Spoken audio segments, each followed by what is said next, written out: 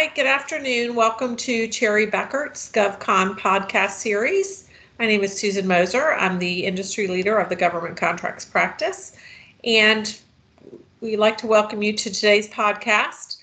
We get lots of questions about compensation and executive compensation in particular from government contractors. In fact, really, that's probably the most often asked questions are related to compensation. So today's podcast, we thought we would discuss an overview of some of the unique considerations for government contractors and talk about some of the commonly asked questions we get.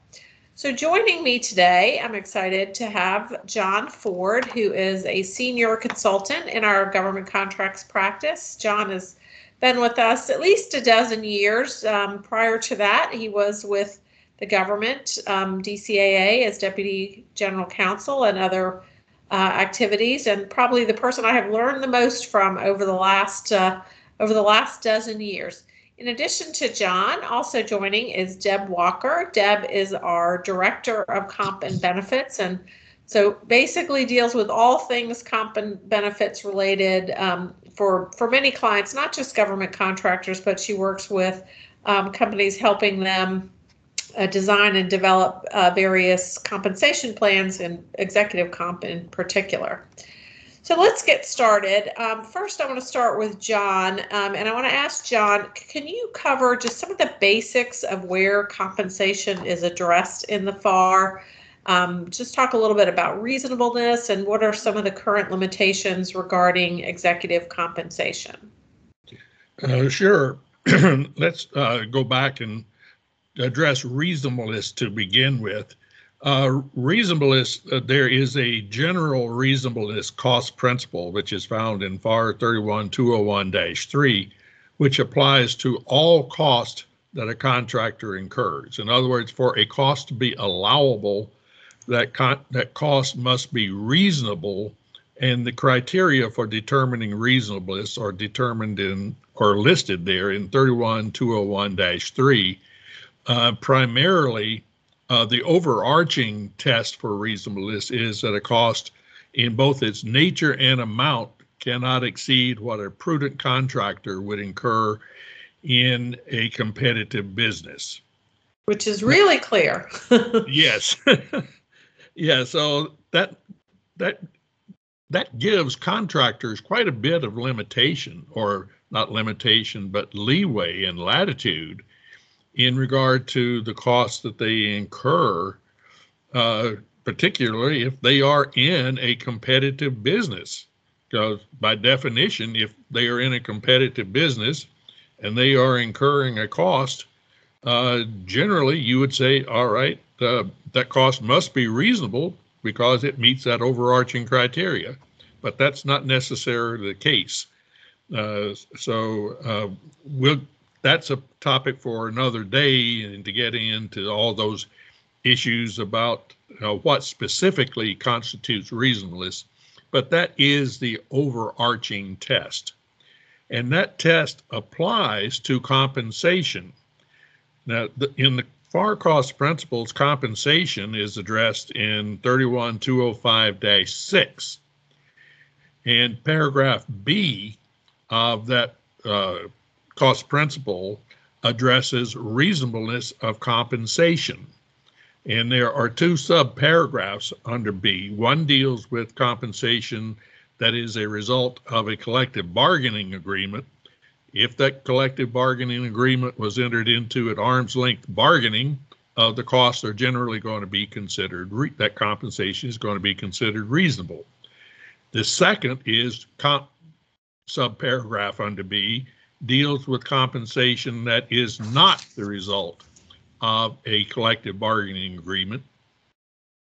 And that subparagraph says that in addition to the test of reasonableness found in 31201-3, the compensation must be reasonable based on certain factors that considered appropriate by the contracting officer. And among those factors are going to be compensation practices of firms of the same size and the same industry and the same geographic location. which are then those tests are generally the tests that DCA uses in determining reasonableness. DCA usually does not consider the 312013 criteria in determining the reasonableness of compensation. Now, in regard to current limitations, there are dollar limitations and some administrative limitations that apply to allowability of compensation. For the administrative limitations, the compensation must be for services rendered in the current accounting period, and also that compensation cannot exceed that which is allowable for tax purposes. For a dollar limitation, now there is a general limitation, that is an across-the-board limitation that applies to all employees. And that current limitation is $568,000.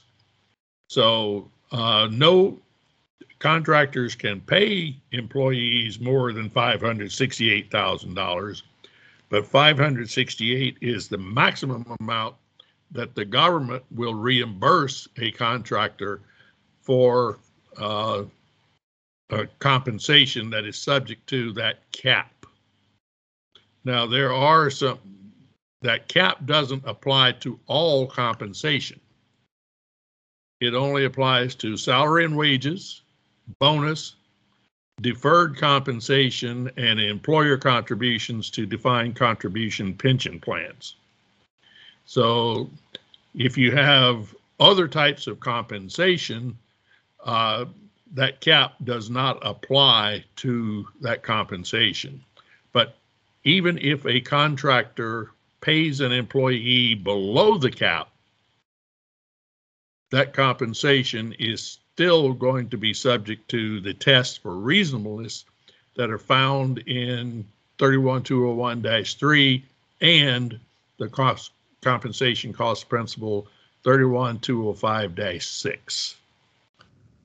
Okay, great. So I know another question that we get asked a lot is with regard to required disclosures that are flowed down in some subcontract agreements that require subcontractors to disclose information about the 5 most highly comped individuals. Can you explain how that works and who it applies to? Yes, I'll try to. Yeah, this is a requirement that Congress laid on contractors. It applies to contractors and first-tier subcontractors. And this is covered in a FAR clause, 52204-10. And as part of a contractor's annual registration in SAM, the contractor is supposed to report the names and total compensation of its 5 most highly compensated executives for its preceding completed fiscal year. And there are certain limitations on that. First of all, in the contractor's previous fiscal year, the contractor must have received 80% or more of his annual gross revenues from federal sources, not just federal contracts. It can include contracts, grants, cooperative agreements, loans, subgrants, and any other form of federal financial assistance. So 80% of the contractor's revenue must come from those sources, and the contractor must have received $25 million or more in annual gross revenues from federal sources. So both of those requirements must be met, and the reporting has to be made in SAM if the public doesn't have access to the information about the compensation of its executives through periodic reports such as those required to be reported by the SEC.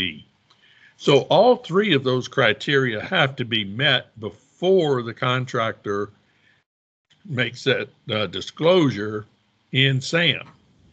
Now, the statute and the clause puts the burden on the prime contractor to get that same information from subcontractors and to report this information in a government database, which is available to the public, just as there is also a database where the prime contractor has to report this information about its executives, which will make that information available to the public. Now, notice a couple of things about this reporting requirement. This applies to, the compensation, even though it exceeds that compensation cap we talked about a minute ago.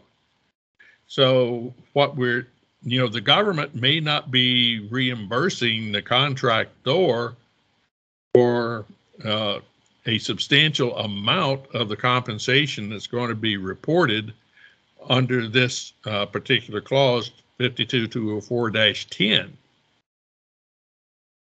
Because, there is no correlation or no reporting requirement to indicate what amount of the compensation is actually being charged to the government.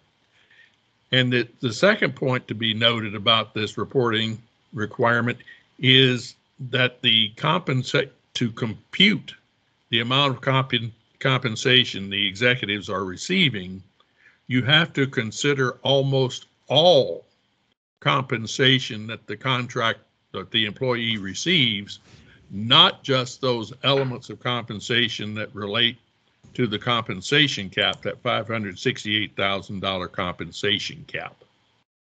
Okay. So it's a different reporting system, and it's a different way of computing compensation under this clause than it is under the compensation cost principle.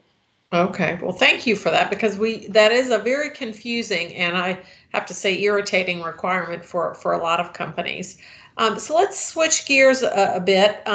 So I want to ask Deb about common executive comp plans. So I know you work with a lot of our government contract clients to implement different types of plans. Can you just give us a little bit of an overview of the various types of plans, executive comp plans, that you work with government contractors on?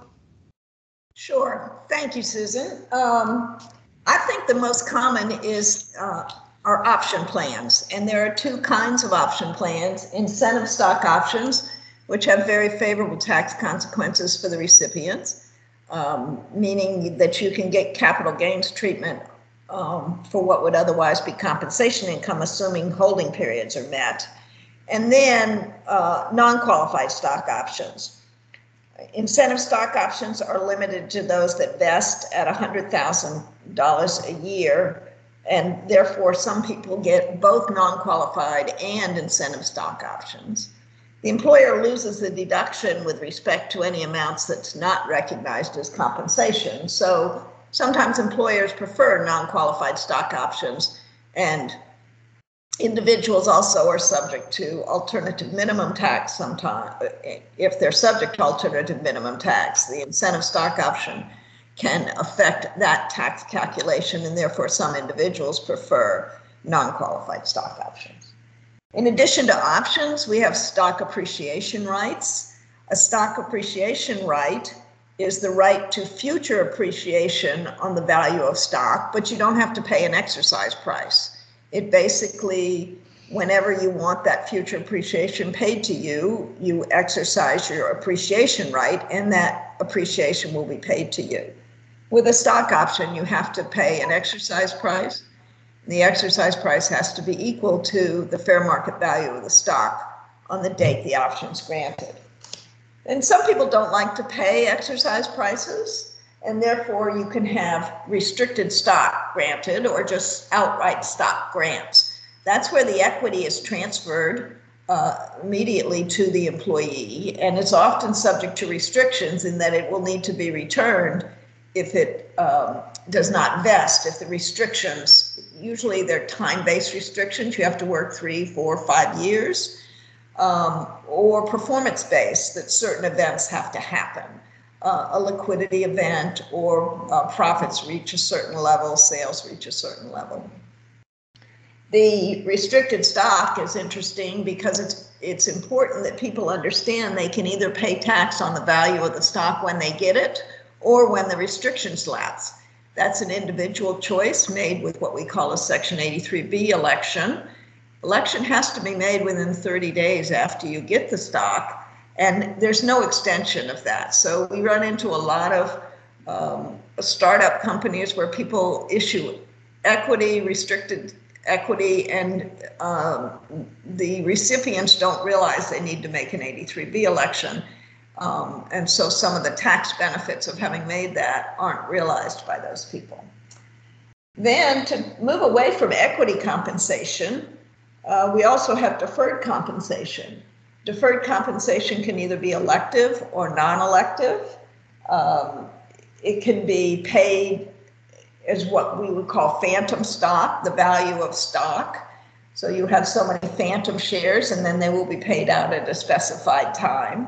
Deferred compensation used to have a lot fewer rules than it does now. Now you have to make any election to defer your salary or bonus before the salary or bonus are earned.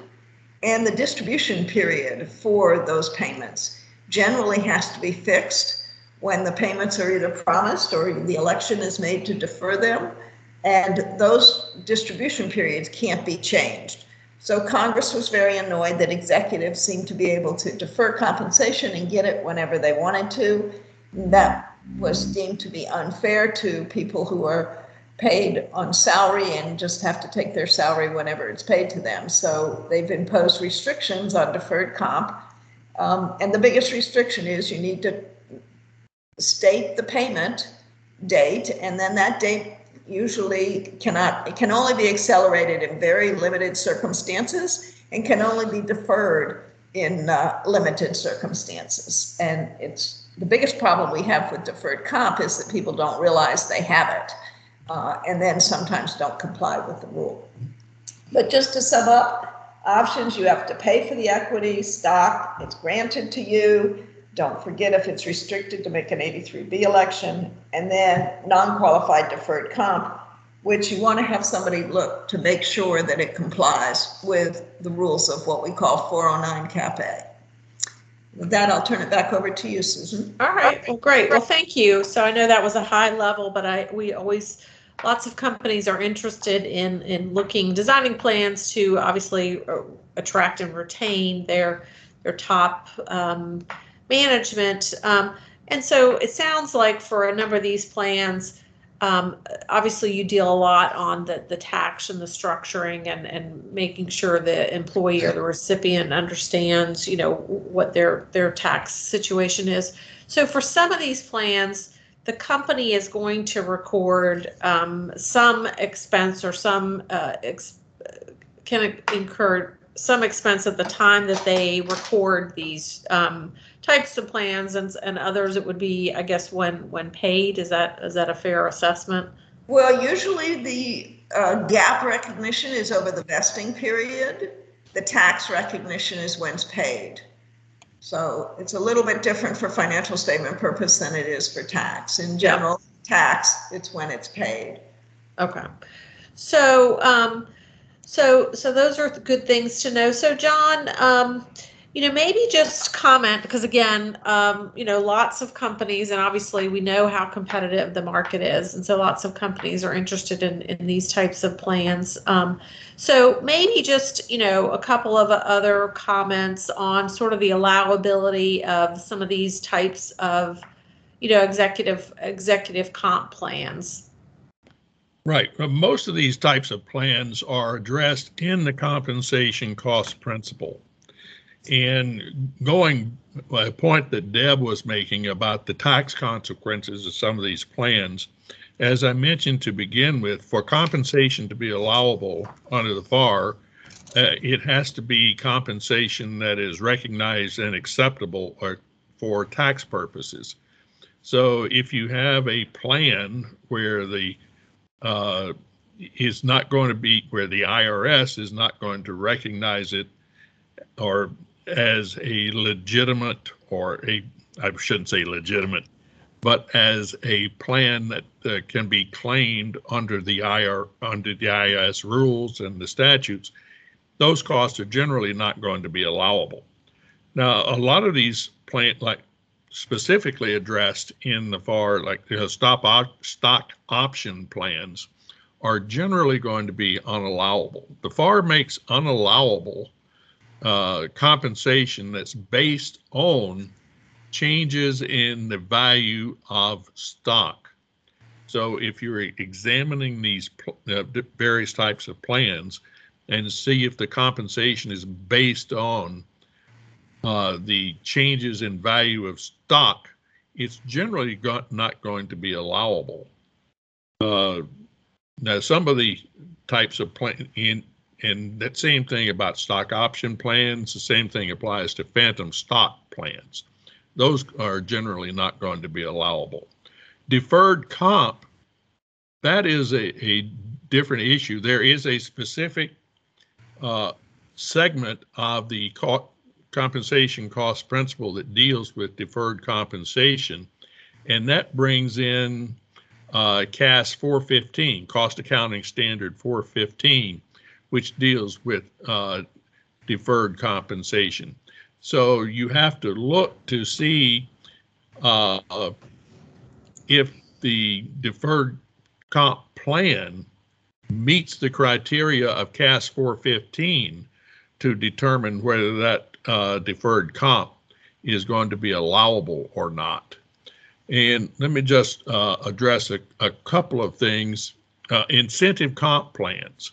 I know that wasn't mentioned, but I'll just bring up one thing about incentive comp plans that where this comes into play sometimes is golden parachutes and golden handcuffs after a merger and acquisition.